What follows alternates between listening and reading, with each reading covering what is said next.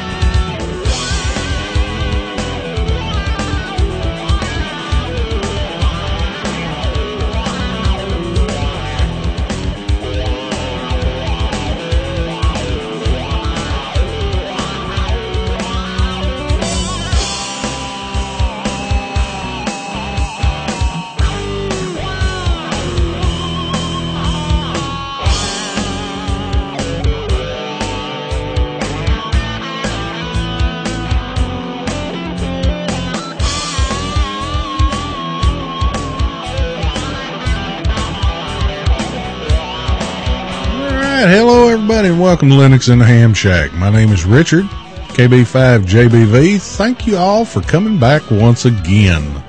I myself wouldn't listen to a show like this, but thank goodness you're not me. Over in the corner is Russ. Say hello to everybody, Russ. Good evening, everyone. It's evening now. It could be daytime wherever you are, but this is Russ, K5TUX, from up in the north central Arkansas Pine Forest. Back to you, Richard. Just remember, whenever you're listening to us, it's evening somewhere. Well, we've had a pretty productive week. We're getting backed up on stuff and everything else. So let me tell you, we got lots of content. We may actually reach our initial goal, which is episode 25. Doesn't mean we'll stop, but I had somebody ask me before we ever got started if I thought there was enough content to go 25, do a podcast like this one. And the fact of the matter is, Anyway, let's get started on some email. I think I'll do the first one because every time I call on Russ, he's like, got his hands full. Hasn't checked his stuff yet. Something. I don't know. Well, let's do the first one. And this one's for you, Jeff, because I know you're listening. Jeff is kind of like my pseudo-adopted child, kind of, sort of. He's been a ham radio operator since he was 16 years old, and holy mackerel, he's got to be getting close to 30 now. He writes, okay, so I've jumped to Linux Mint. You mentioned on one of the podcasts you were getting close to syncing iPod with something. Have you gotten it yet? I've tried Banshee, Amarok, and one I can't think of. So far, not impressed with them. I want to be able to subscribe and get my podcast as well as be able to sync and add to my music collection, which is just under 10,000 songs. I haven't tried it, but can iTunes run under wine doors?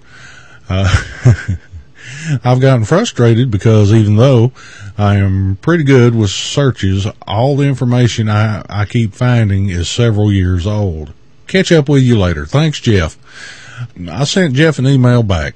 If you start with iTunes, you use iTunes, you're not going to be impressed with the stuff that's available in Linux at this time.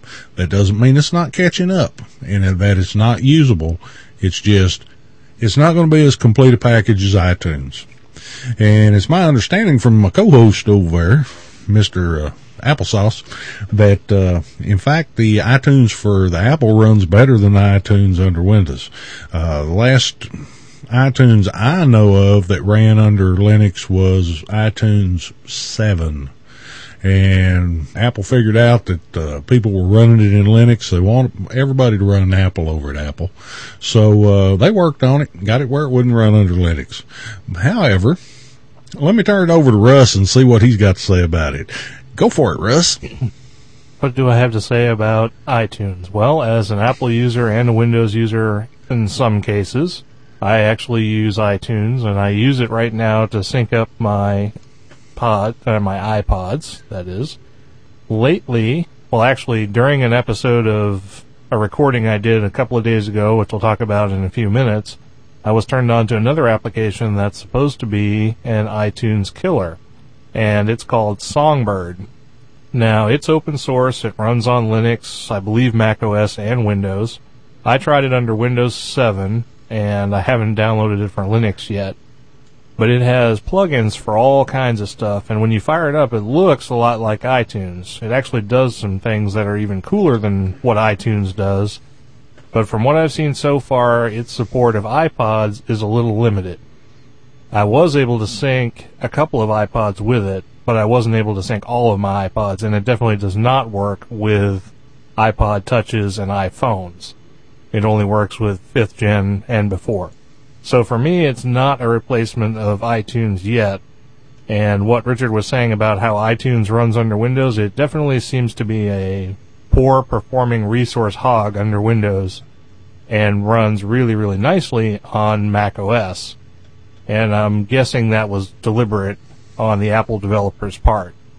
But Songbird is out there. I'm trying to work with it. I'm trying to see if it can be a nice replacement for iTunes. It does run under Linux, so it might be something you want to look at. But right now, it's not the replacement I hoped it was. Well, there you go. I'd completely forgotten about Songbird. I guess probably one of the reasons is that it's one of those that's hung up in that eternal mono battle, and I try and stay away from that stuff simply because I don't want to hear all the grapping about it. Anyway, there you go, Jeff. Go give Songbird a try. So let's see. Let's get through the short ones. Got a tweet this week from M0GLG concerning Echolink, and his comment was RE Echolink under Wine works with no real issues other than changing the sound device in and out. Haven't got a USB device working yet.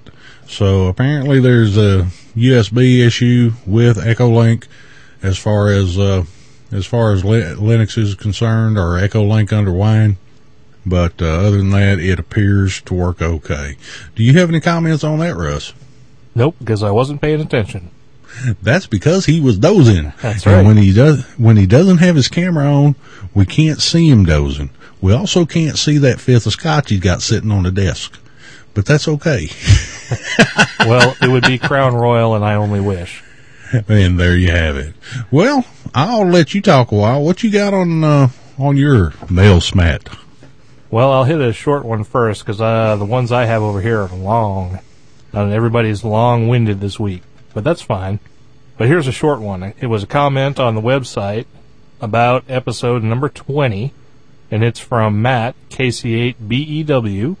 His comment, short that it is, says, "You guys will be at OLF. That's great. I can get an eyeball QSO with you. Living only an hour away and working 20 minutes away, I'm going to be there too." And that's from Matt, KC8BEW. So not really much to say about that, but we're looking forward to catching up with you at, well, I guess I should say I'm looking forward to catching up with you at OLF, Matt. And if you get a chance, you can sit down with me. I'll have our audio equipment at the booth, and we'd like to get a short interview with you. So hopefully you pick up this episode and get in touch with me. Yeah, and I would be at OLF myself. Unfortunately, it's a little bit far from me. However, I guess this is good opportunity as anything else. I will be, for those of you who are traveling down to Belton, Texas in October for the Belton Hammerama.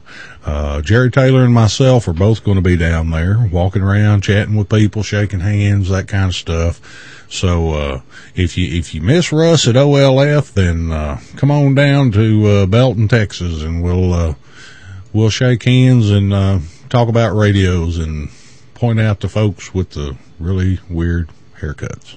Yeah. Like you? I don't have to have a haircut. No, you don't have to now. my head is almost maintenance free. I could never do that to myself.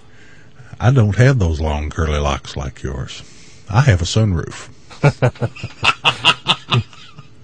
Why y'all think I wear this hat all the time? What you got over there? Well, I have a Google alert that came in a couple of days ago that showed that we were mentioned on a blog called Kix Online, KIX-Online. And this is a links to amateur radio goodies on the web blog is what the tagline reads. From Jonathan Hardy.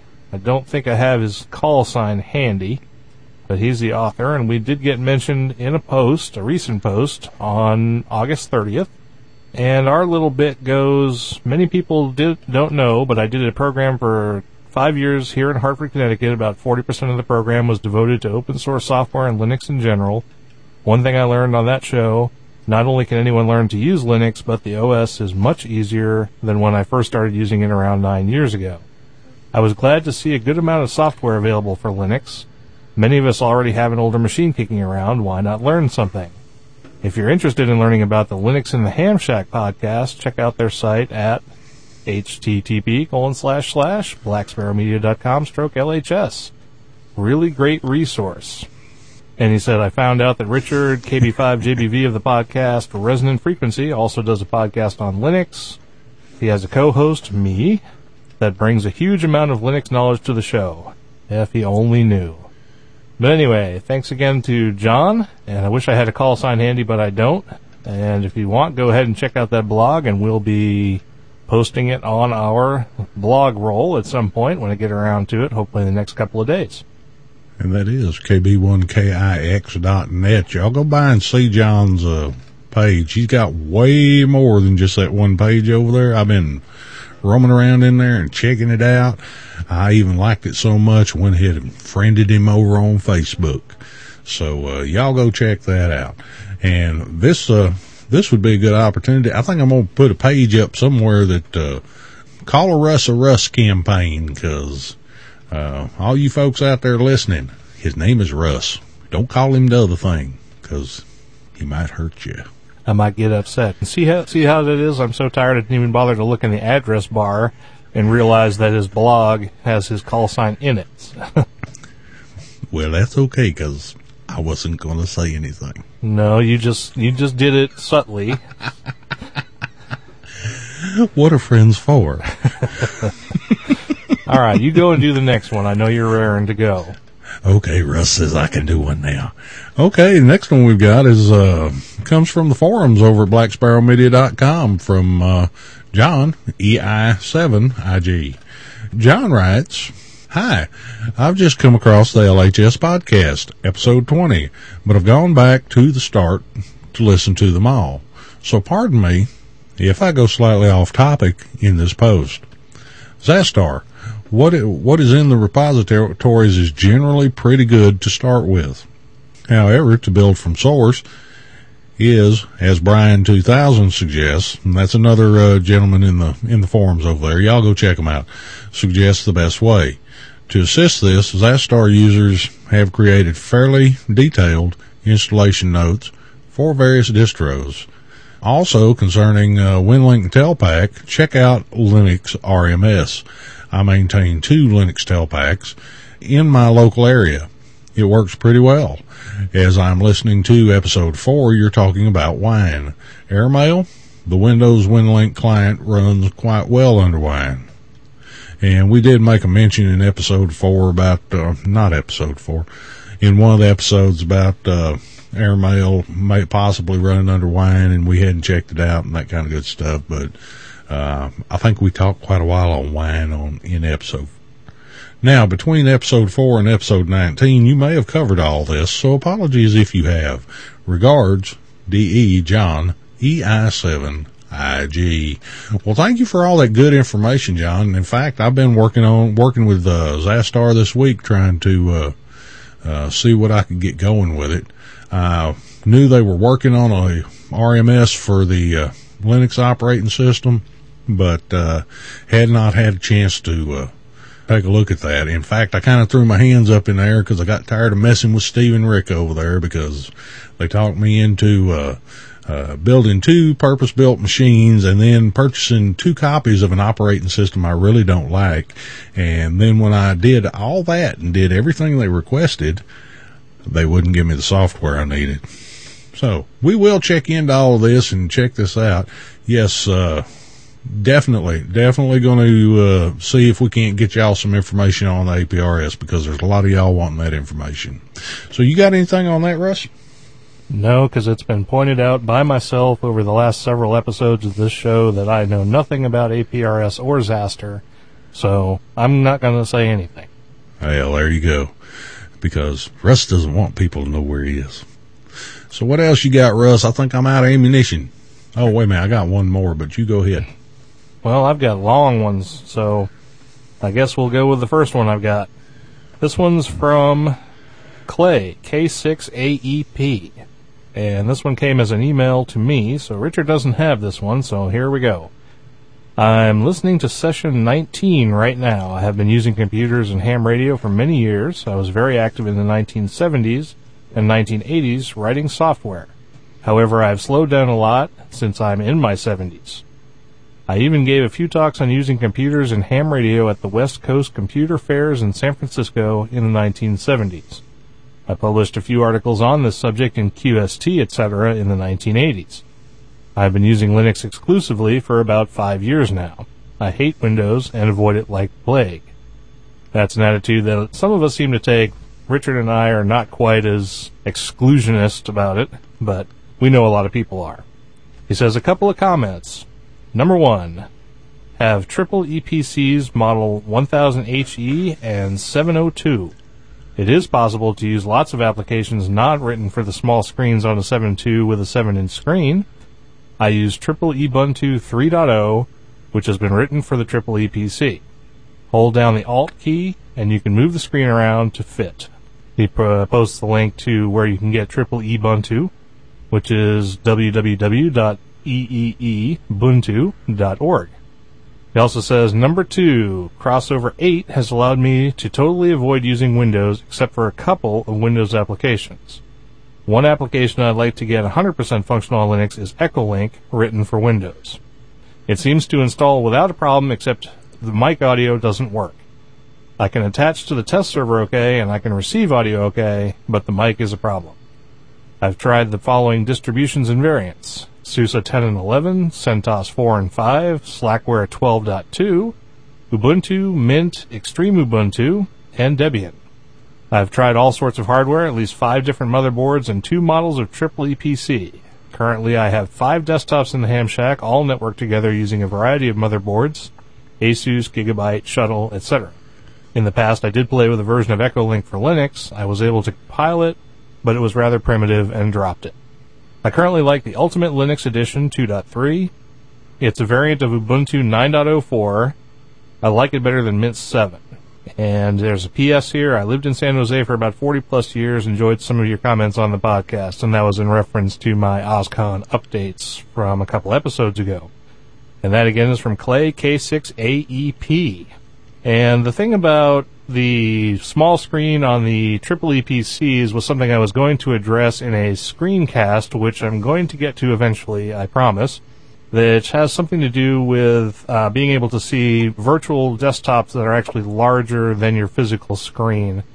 And while Triple EPC versions of the software have that kind of functionality built in, if you're not running a Triple EPC version of software, there are still ways to do it, and I definitely want to get that information out there, especially if you want to do like what I'm doing, which is run Linux Mint on a Triple EPC, which doesn't actually have a small screen version. So I'm going to get around to that. And then there was talk about Echolink. We've talked about running Echolink under Wine and under CodeWeaver's Crossover Office, or Crossover as they're now calling it. We've had pretty much a your mileage may vary experience with it. Some people get it to work perfectly. Some people, like Clay, have problems with it. So just try it out, see if it works for you, if Echolink is the thing you're wanting to try. The Echolink thing, you know, just about anything that has to do with sound cards, guys, or audio, you know, the audio system where the Linux distributions are concerned are kind of in flux right now, you know. We used ALSA for a long time. Now Pulse is coming into its own. It's had its own particular issues. And as far as the Triple E's, I haven't had my hands on one, so I can't really speak well, I couldn't speak intelligently about it if I had my hands on it. But I can say that I haven't had a chance to play with one, so I really don't know that much about them. Take it away, Russ. Oh, we're going on to the next one? Because I was done with that one. Sure. All right, well, let's see what I got next. I have a comment on an article from the website, and it's from Gary, M0TXD, Mike 0TXD. And his comment is, "Hi guys, great show. I came late to the podcast and in the process of listening to all the episodes. I've just installed Ubuntu on my Ham Shack PC, which has 4 serial ports. However, I can't get them to open. When I run grig with the following command line, I get the following message. Failed to open rig port /dev/tty s0. When I run ls-l/dev/tty s0, he gets the output that he should get.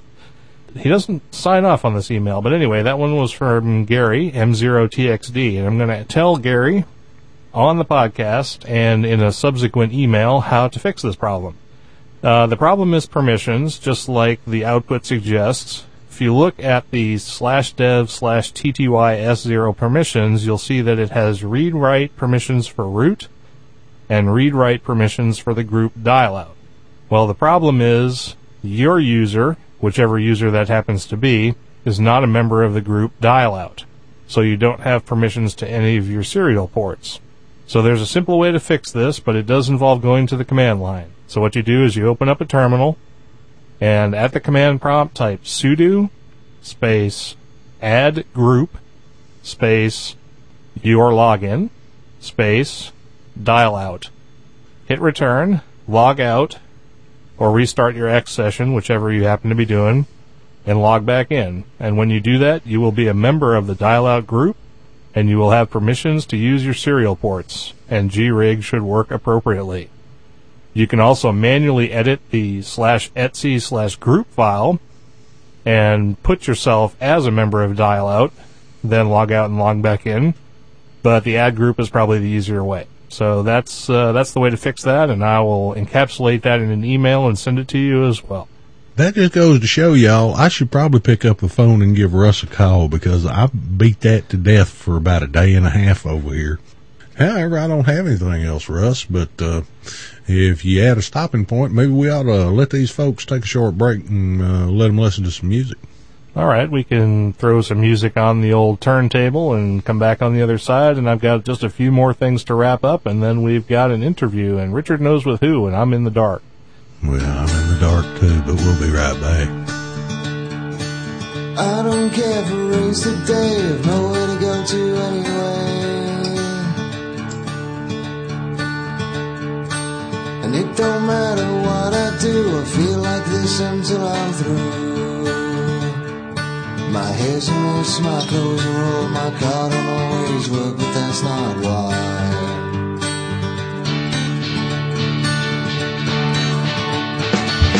I don't mind if you don't care, it's not me who's feeling scared.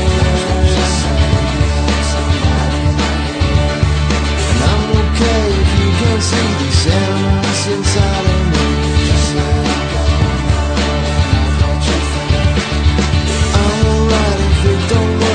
So hard that I'll be fine.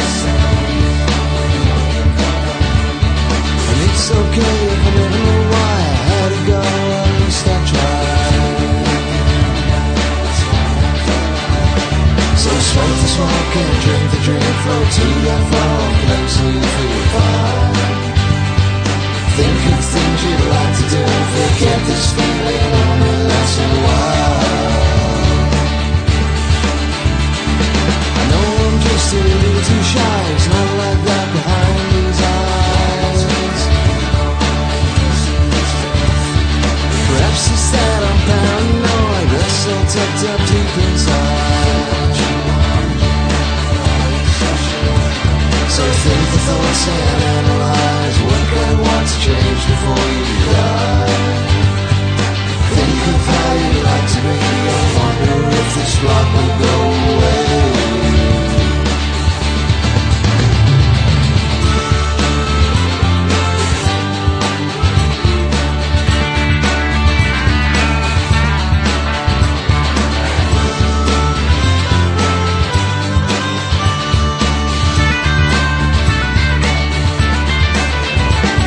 Smoke some more and raise your glass, go further than we've fallen, you can try. Think of how you'd like to be,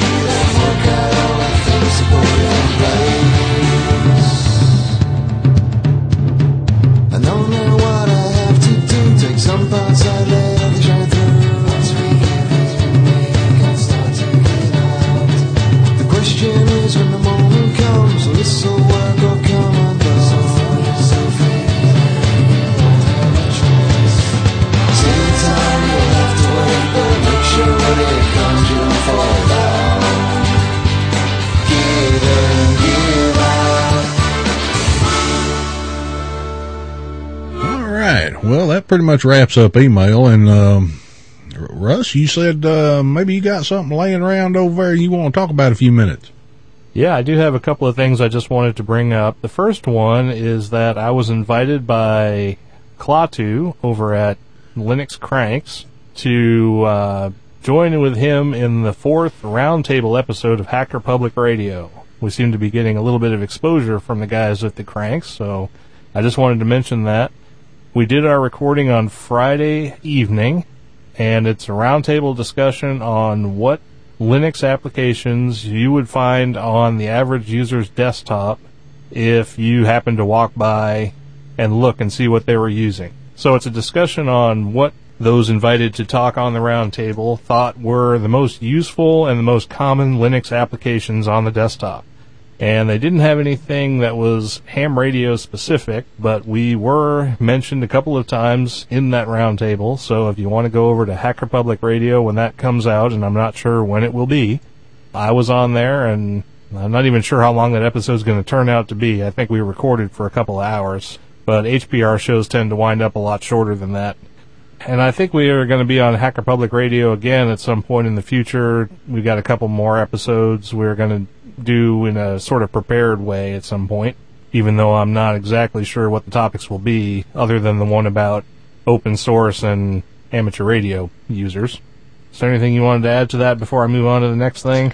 If you're talking about Hacker Public Radio Roundtable number 4, it is currently available at Hacker Public Radio. Y'all go over and check their site out, y'all. It runs about 54 minutes and 46 seconds according to what I've got over here.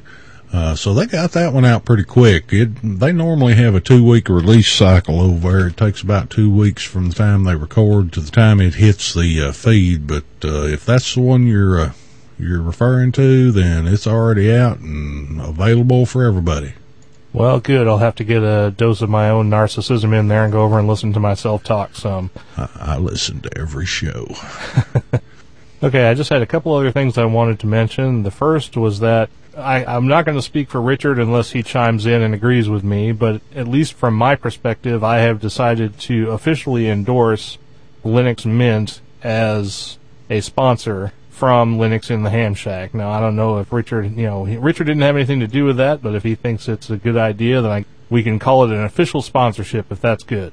As far as the podcast is concerned, it can be official in my opinion too. It's one of the best distros out there. I don't use it myself, but it's mainly because of actual usability for me, because I prefer good old-fashioned GNOME.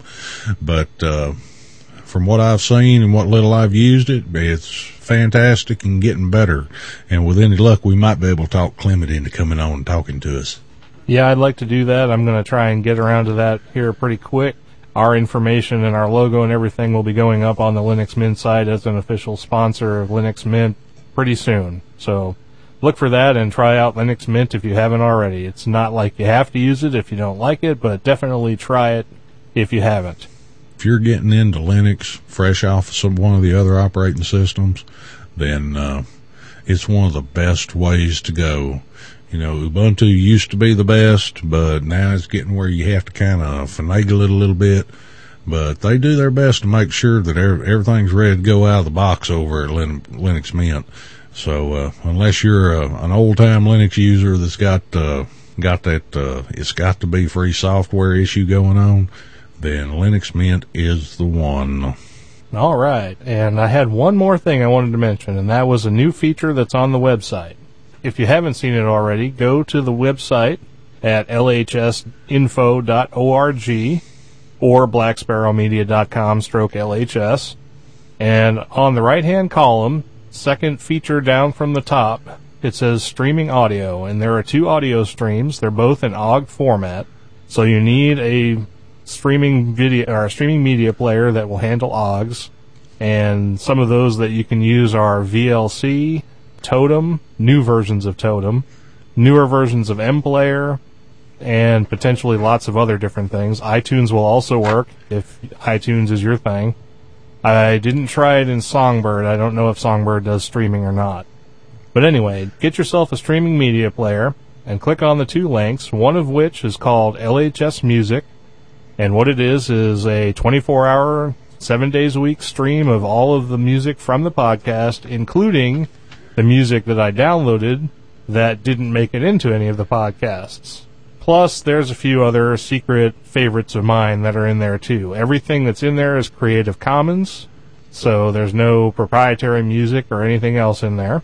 So definitely check that out if you get a chance. And the other one is going to be a random mashup of different Linux in the Ham Shack episodes. I'm just going to put random ones in there. And the stream runs 24/7, 7 days a week, so you can get your fix of Linux in the Ham Shack anytime you want, hear random old episodes, and I'll probably even put stuff in there from the unedited feeds. Oh, no. Hopefully that'll be interesting to somebody, but I just wanted to play around with streaming media, and that seemed like a good way to do it. So if you like the music, there's a stream for that, and if you like to hear some oddities and rarities from the show, there's a stream for that. They already think I'm just a pretty face. If they ever heard all of it, we'd be in trouble. I should probably put up that the unedited stream is not clean, so I should probably mention that. But don't play it around your kids, your boss, or your chicken. Exactly, especially your chicken. But if you download some of this stuff, you can listen to it on your Sense of Clip. It plays aux. And I could have swore I had some announcements, but I don't remember what they were. I really don't care because we'll be doing this again in 2 weeks, so I can talk about them then. Y'all don't forget about Ohio Linux Fest, by the way. And with that, I guess we'll go ahead and move on. We're a little short on this particular segment. Well, we could probably go ahead and start out with our interview. It'll probably take us a minute to get fired up, and then we can jump into it afterwards. I will also say that you might want to definitely come to Ohio Linux Fest if you can, because not only will I be there, but I have official Linux in the Ham Shack swag. Really? Yep, I ordered a bunch of swag, and I've got a couple of other things on the burner that I'm looking into to bring with me. T-shirt. I'll have to get a T-shirt that's big enough for you. I got just average size folk T-shirts right now. That would be Russ size. I only wish, yet again. I'm doing a lot of wishing on this show. Well, it happens. It happens. There was a question in the chat room from Ustreamer29065 who says, how do I change from Ubuntu to Mint?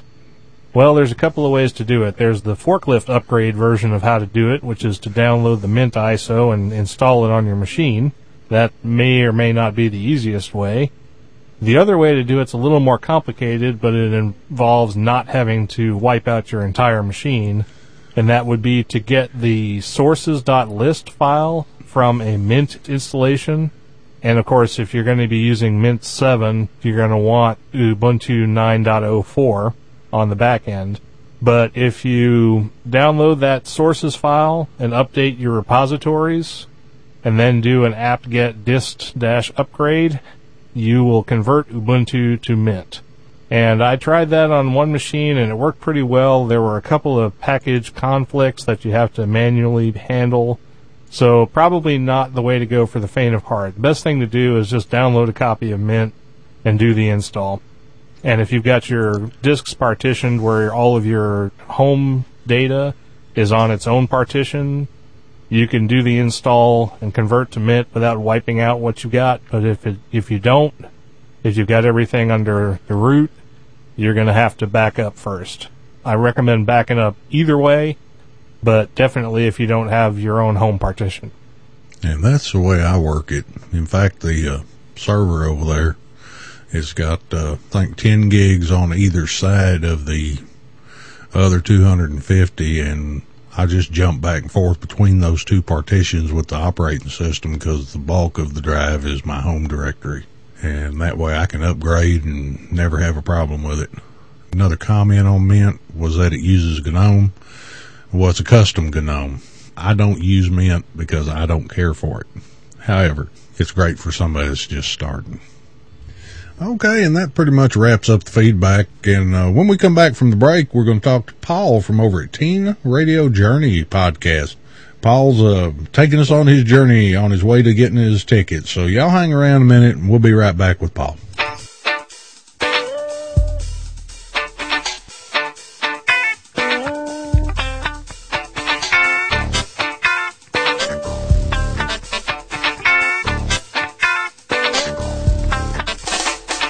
Corre por las nebulosas un hambre que sabe derretir los dientes aplastando voluntades.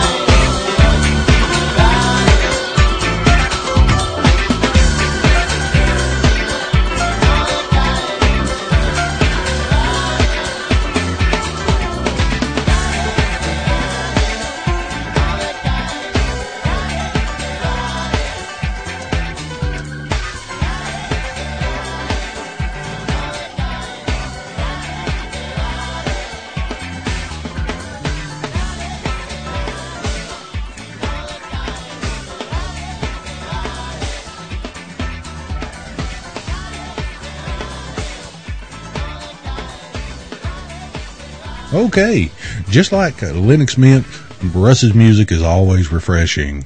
We'd like to welcome to the show Paul, currently with no call sign, and we're not going to do the N0CALL joke, but Paul has a podcast called Teen Radio Journey, which he is chronicling his adventures in studying and attempting to get his ham radio ticket. And welcome to the show, Paul. Good to be here. I've heard about your show from over at Jerry Taylor. I really haven't had a whole lot of time to get around to listening to it right now. I have a lot on my plate as far as podcasts I listen to every week, trying to keep up. Why don't you tell us a little bit about Teen Radio Journey? Well, I started the podcast after starting to listen to ham radio podcasts for about a few weeks, and I decided I wanted to start doing one, but I had to decide what I was going to do it on, and finally I decided, since I didn't have a ham radio license yet, to start one about my journeys with getting one, and when I do get my license, I'm just going to continue the podcast with what I'm doing as far as amateur radio. Well, there you go. And that's one of the best topics for amateur radio is the entry level thing and progressing through the hobby. I mean, Jerry Taylor does a show exactly like that. He started his podcast about the same time. Yours is even better because it's starting before you even have your ticket. So, you can, examine some of the issues involved in getting that taken care of. My other show, Resonant Frequency, is also geared towards the new ham radio operators, even though I've been licensed for quite some time. Russ has been licensed for quite some time too, but he knows everything there is to know about amateur radio. We've proven that that's not true. It is true. Yeah. Well, let's start back at the beginning. How long have you been working on your ticket so far, Paul? About a month now. Are you doing anything in an organized way for instruction or anything? Are you attending classes, or are you doing it all by yourself? Well, I have the Gordon West material, and I also listen to the Ham Radio Podcast. That's another podcast. Well, that would be one of your buddies, wouldn't it, Russ? The Ham Radio Podcast? Yeah, doesn't Mike Dell do that? Oh, that's right. That's Mike Dell up in Traverse City, Michigan, the ham radio operator and fellow podcaster who just started doing that. I guess he's doing it with a buddy of his up there. I don't remember the name. I've actually listened to a couple episodes of that. I completely forgot, but thanks for reminding me. Doesn't hurt to give Mike a plug. He's doing a lot of good work up there. There's a lot of ham radio operators coming into the hobby because of his show. Well, all right. What got you interested most about amateur radio, Paul? Well, I actually bought a CB radio, but that's pretty much useless. There's nothing on there to really listen to, so I've really always been interested in stuff around that line, and someone from my church actually got me into it. We just started talking about it, and he gave me a few web links to look at, so that's how I got started with it. Another Elmer running loose in the churchyard. They're the best kind to have. Chances are he's probably interested in your progress also.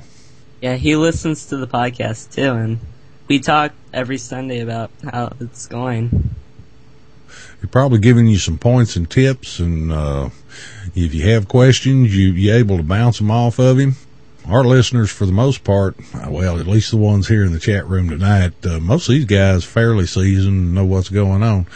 Say you started with CB radio. I started way back with a Hallicrafter shortwave receiver. I thought it was really cool to be able to listen to radio stations from the other side of the world. However, I did I did do my time on that band. They bashed me enough, so I don't want to say I was on it. But we've all done time on that band, and it has died out over the years. But amateur radio's up and going. What kind of topics are you covering? I know you're talking generally about your journey towards getting your ticket and stuff, but are there any topics in particular that you've covered? All kinds of stuff. I've talked about other podcasts. My first 2 episodes I actually released on the same day. One was just like an intro episode, and then the second one was actually an interview I did with a friend of mine that's a ham. That'd be Phil, right? KC2TPY? Yeah. like I said, I haven't had a chance to listen to them yet. I will make sure I get them downloaded and take a listen. But we can always use more ham radio podcasts out there. I'm sure that you've been somewhat impressed and maybe not so impressed with some of the ones that are out there. I know one that's really bad. It's called Resonant Frequency, the amateur radio podcast. Available at Resonant Frequency or rfpodcast.info. But I wouldn't know anybody that would have anything to do with something like that. If only we could get that guy to release an episode now and again, we might listen to it. Well, he was supposed to release it today, but he had something else to do. Anyway, Paul's really active on Twitter also, and I see him in there. I'm sorry, Paul.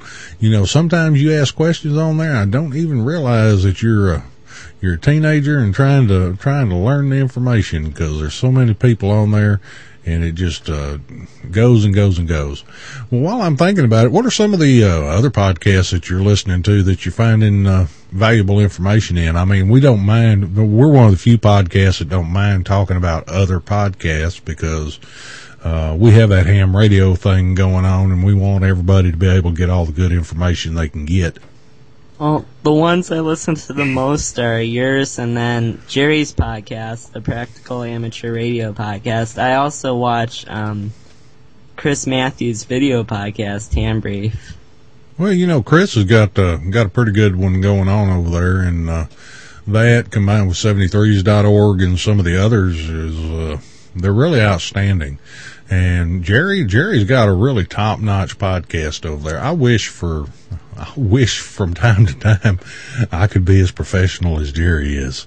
You know, when he started out, he was over here asking questions too. But come think of it, you haven't asked us any questions yet.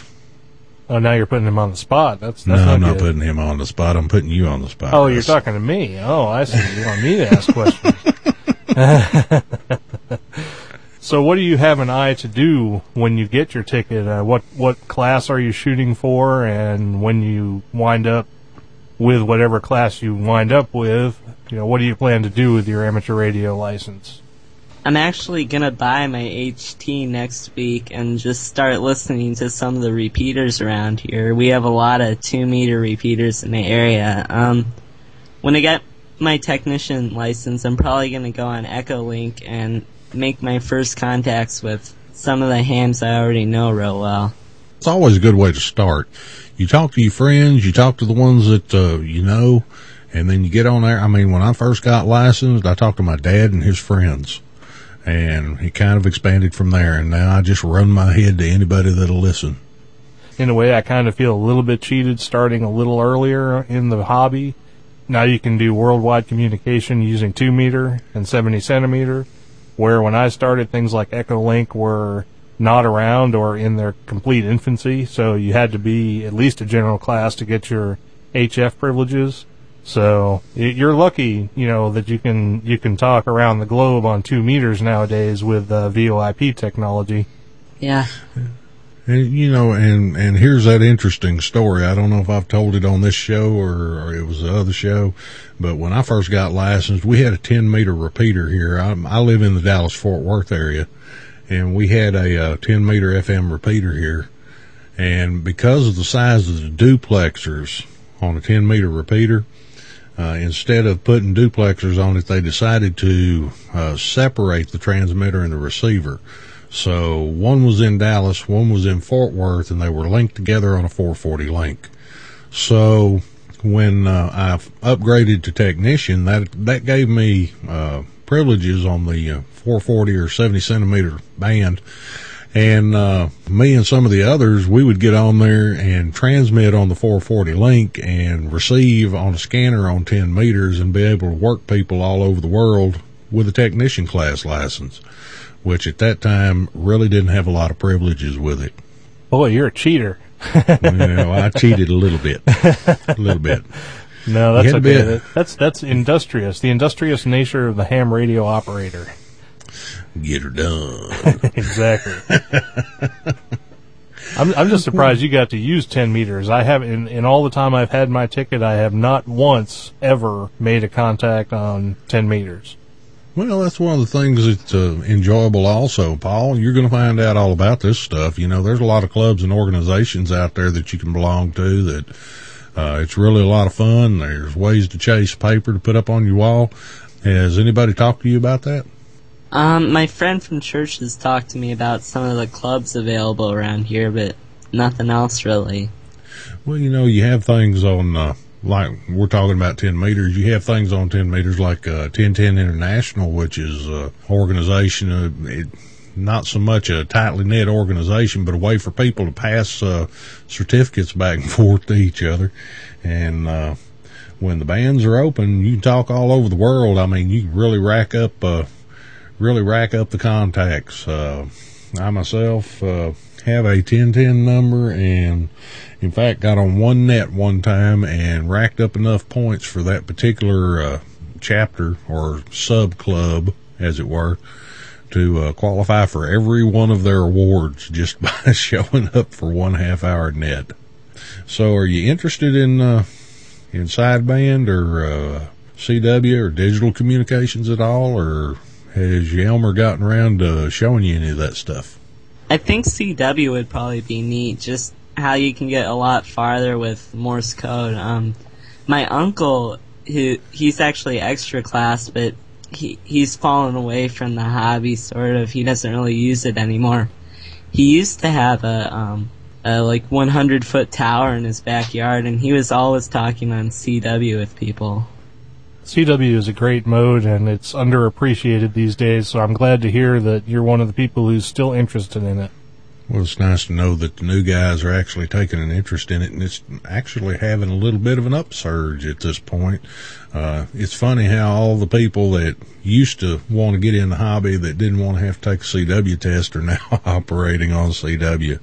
In fact, I know one guy who wasn't even going to get his license because he had to take a 5-word-a-minute code test. They dropped it, he got his tech, and now he operates regularly at over 20 words a minute. CW is great.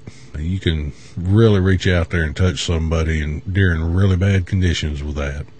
Digital doesn't pique your interest. You know, I'm a digital guy, so I got to ask that question. I don't know much about the digital modes, actually. Well, then we're going to have to make sure that you learn. Put that on the list, Russ. More digital modes.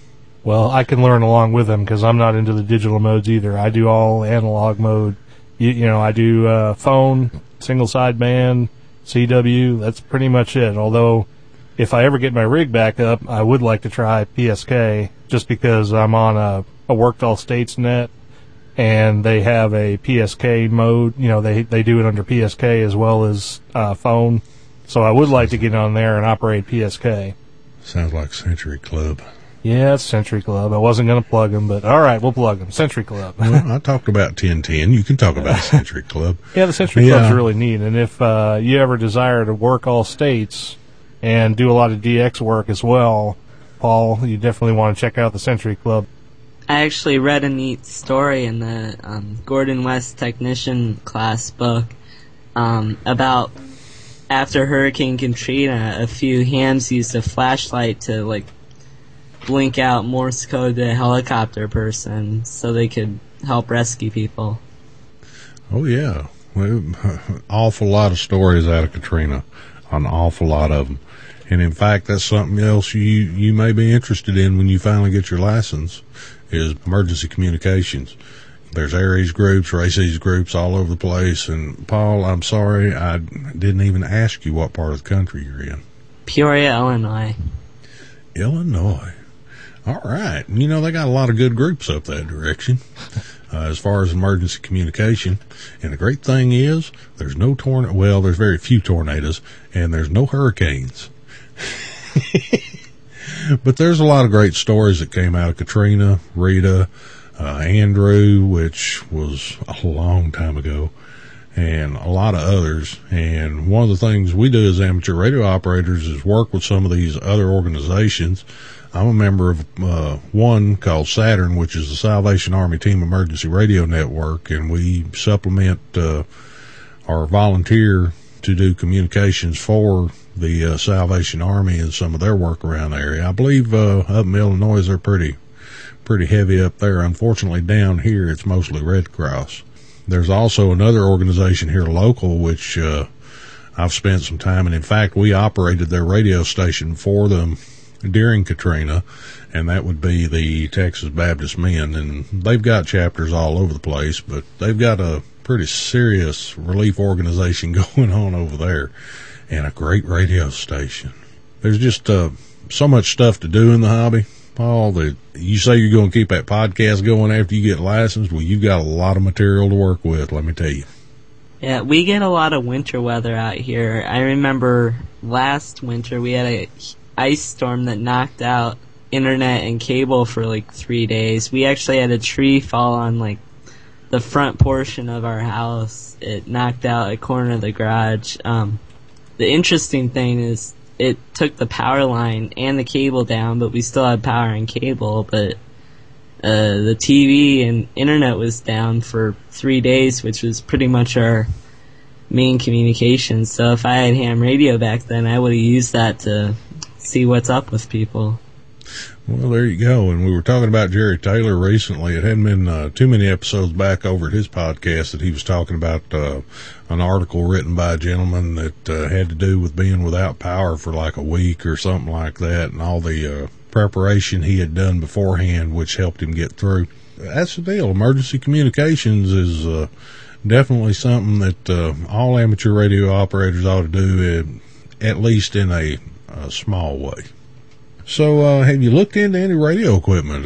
Anything out there that interests you in particular? I'm actually going to be purchasing that Alinco DJ 175 TE. It's a 5 centimeter and 2 meter radio. It's actually only $94, and I'm going to get that sometime within the next week.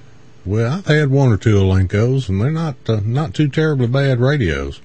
In fact, I had one that, what was it, a DJ 580 dual bander that I had in my truck had in my van for a long time. The great thing about it was I didn't have to fool with pushing buttons and doing combinations or nothing. There was a switch on the top to turn it into a crossband repeater. And for everybody that listens to the show regularly, Richard's pretty simple. So if there's a switch there, just plain as the nose on your face, that always works for Richard. So y'all remember that. Christmas is coming. I'd actually like to start building J-pole antennas when I get into amateur radio and get my ticket. The problem is, the neighborhood we live in, you pretty much have to go get a permit for any stuff you put up on your house, so it might be a problem getting that up. Well, you know, J-poles have been known to work reasonably well just stuck in the middle of the yard, so you could probably give that a try. And there's lots of ways to disguise antennas. You know, there's a lot of folks out there that have had to try and get really innovative in the way they put their antennas up so that they don't have to worry about neighborhood associations and that kind of stuff. And I'm sure you'll figure out a way. You need to get yourself a flagpole antenna. There's that 50-foot push-up pole looming large again. I had a guy I worked with, Paul, that was he was general. He got to complaining to us about they wouldn't let him put any antennas up in his neighborhood. I was sitting there talking to him one day while we weren't really doing anything. I said, "Will they let you have a flagpole?" He looked at me and said, "Yeah." I said, "Okay, here's what you do. You get one of them soda bottles," which that was before they went to all plastic on the Coke and Dr. Pepper bottles. I said, "You get you one of them soda bottles and you take that styrofoam label off of it and fill it up with sand. Go get yourself a 50-foot push-up pole and a ground rod. Drive the ground rod in the ground, attach the braid to the ground rod, attach the center conductor to the pole, set it on top of that glass bottle, and put you a little teeny tiny American flag on the top of it and run it up by the side of your house." Well, he did that, and he had one or two people ask him about it because the flag wasn't really very big.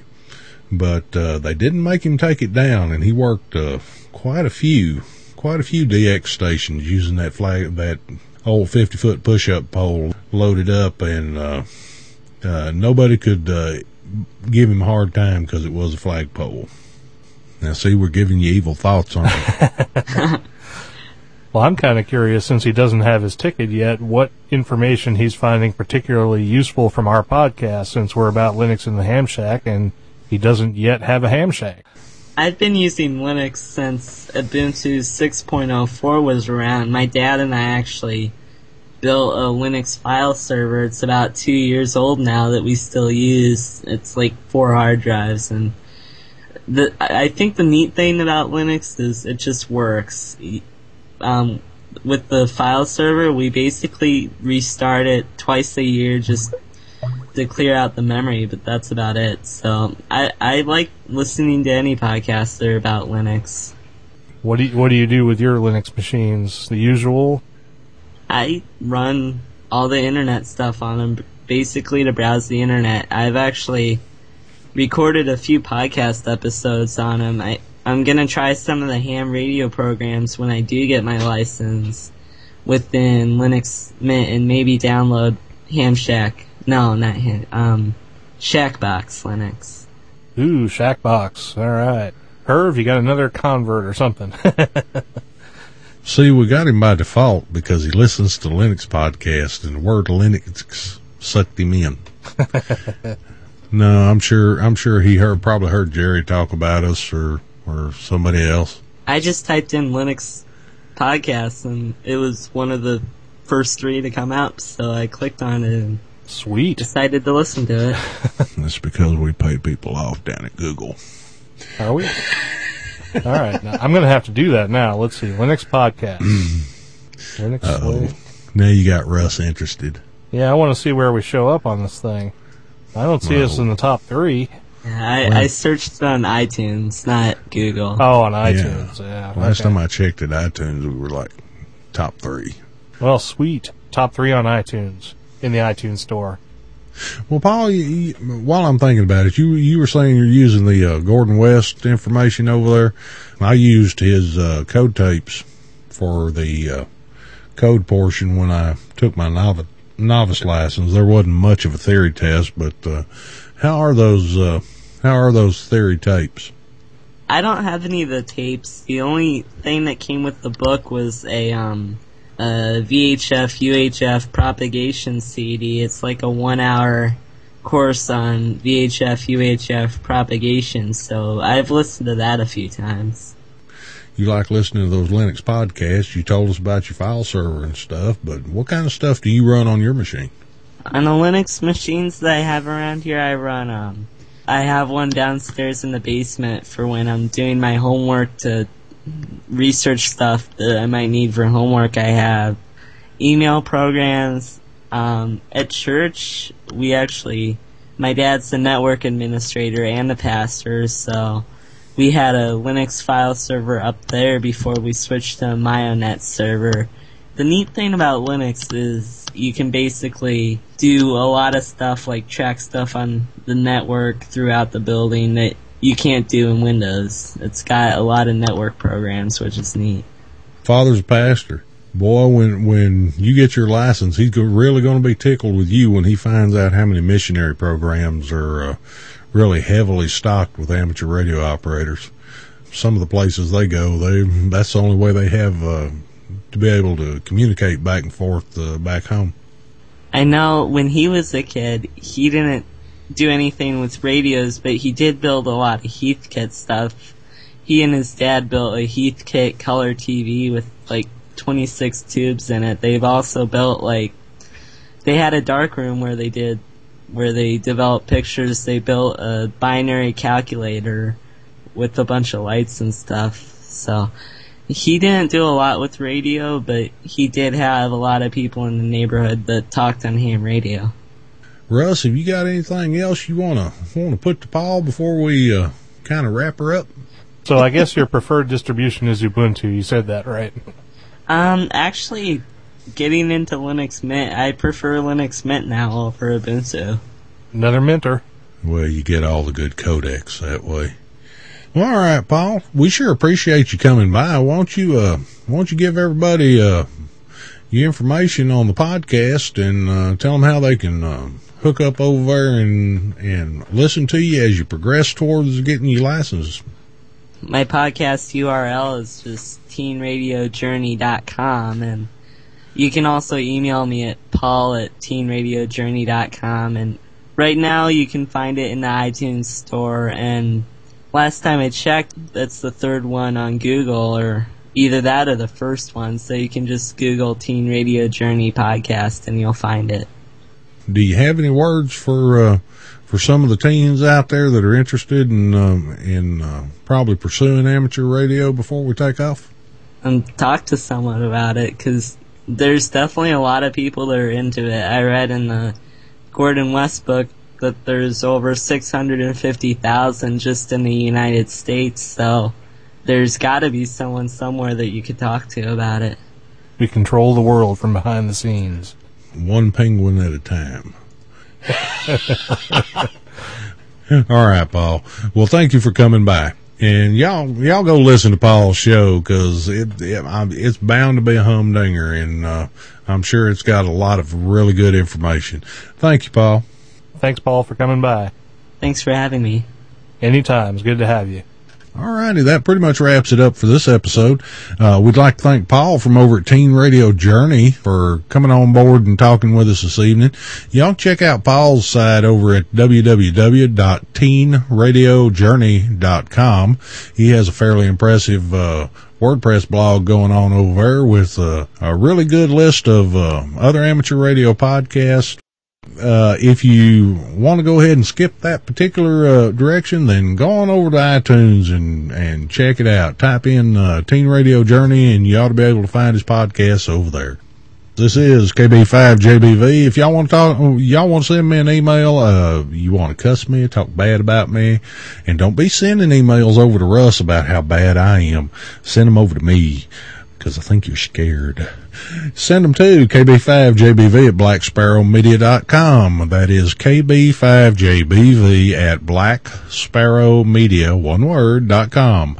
Or you can follow me on Twitter. I am KB5JBV at Twitter, Identica, Facebook, and 450,000 other locations near you.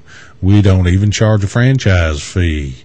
Or visit forums over at BlackSparrowMedia.com. There's forums over there for Linux in the Ham Shack and Resonant Frequency. And for those of y'all who keep bringing it up, there will be a Resonant Frequency out really soon, probably before this one's issued. So y'all hang in there for that. I've decided who I'm going to get my hands on this time, so y'all get ready. I know y'all like those gripey ones. So, with that, let me throw it over to Russ so he can give y'all all his information. All right. You can email me at k5tux@blacksparrowmedia.com. You can follow me on Twitter at twitter.com/JRWoodman. You can use JR Woodman to follow me on Identica and Ping.fm and FriendFeed and all those other things out there. Social networking sites galore. Make sure to stop by and check out the website at blacksparrowmedia.com/LHS. Leave a comment or a question, and we'll get back to you as soon as we can. Post a comment over at blacksparrowmedia.com in the forums.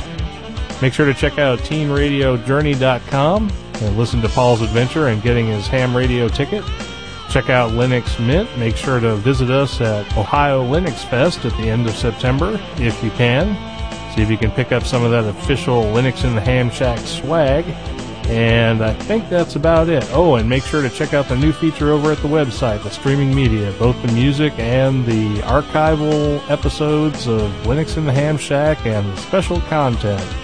I think that's about it. So we'll send it back over to North Central Texas to wrap this thing up. Make sure y'all look for the mean-looking guy with the blaring speakers out at Ohio Linux Fest. That will be Russ. Or look for the guy with the really big mouth down in Belton. That'll be me. But with that, from the bunker down here in Balch Springs, Texas, or in some cases from high atop the Bailey Thornhill building in beautiful downtown Balch Springs, Texas, this is KB5JBV. And from the beautiful Pine Forest in north central Arkansas, this is Russ, K5TUX, and we will catch you all next time.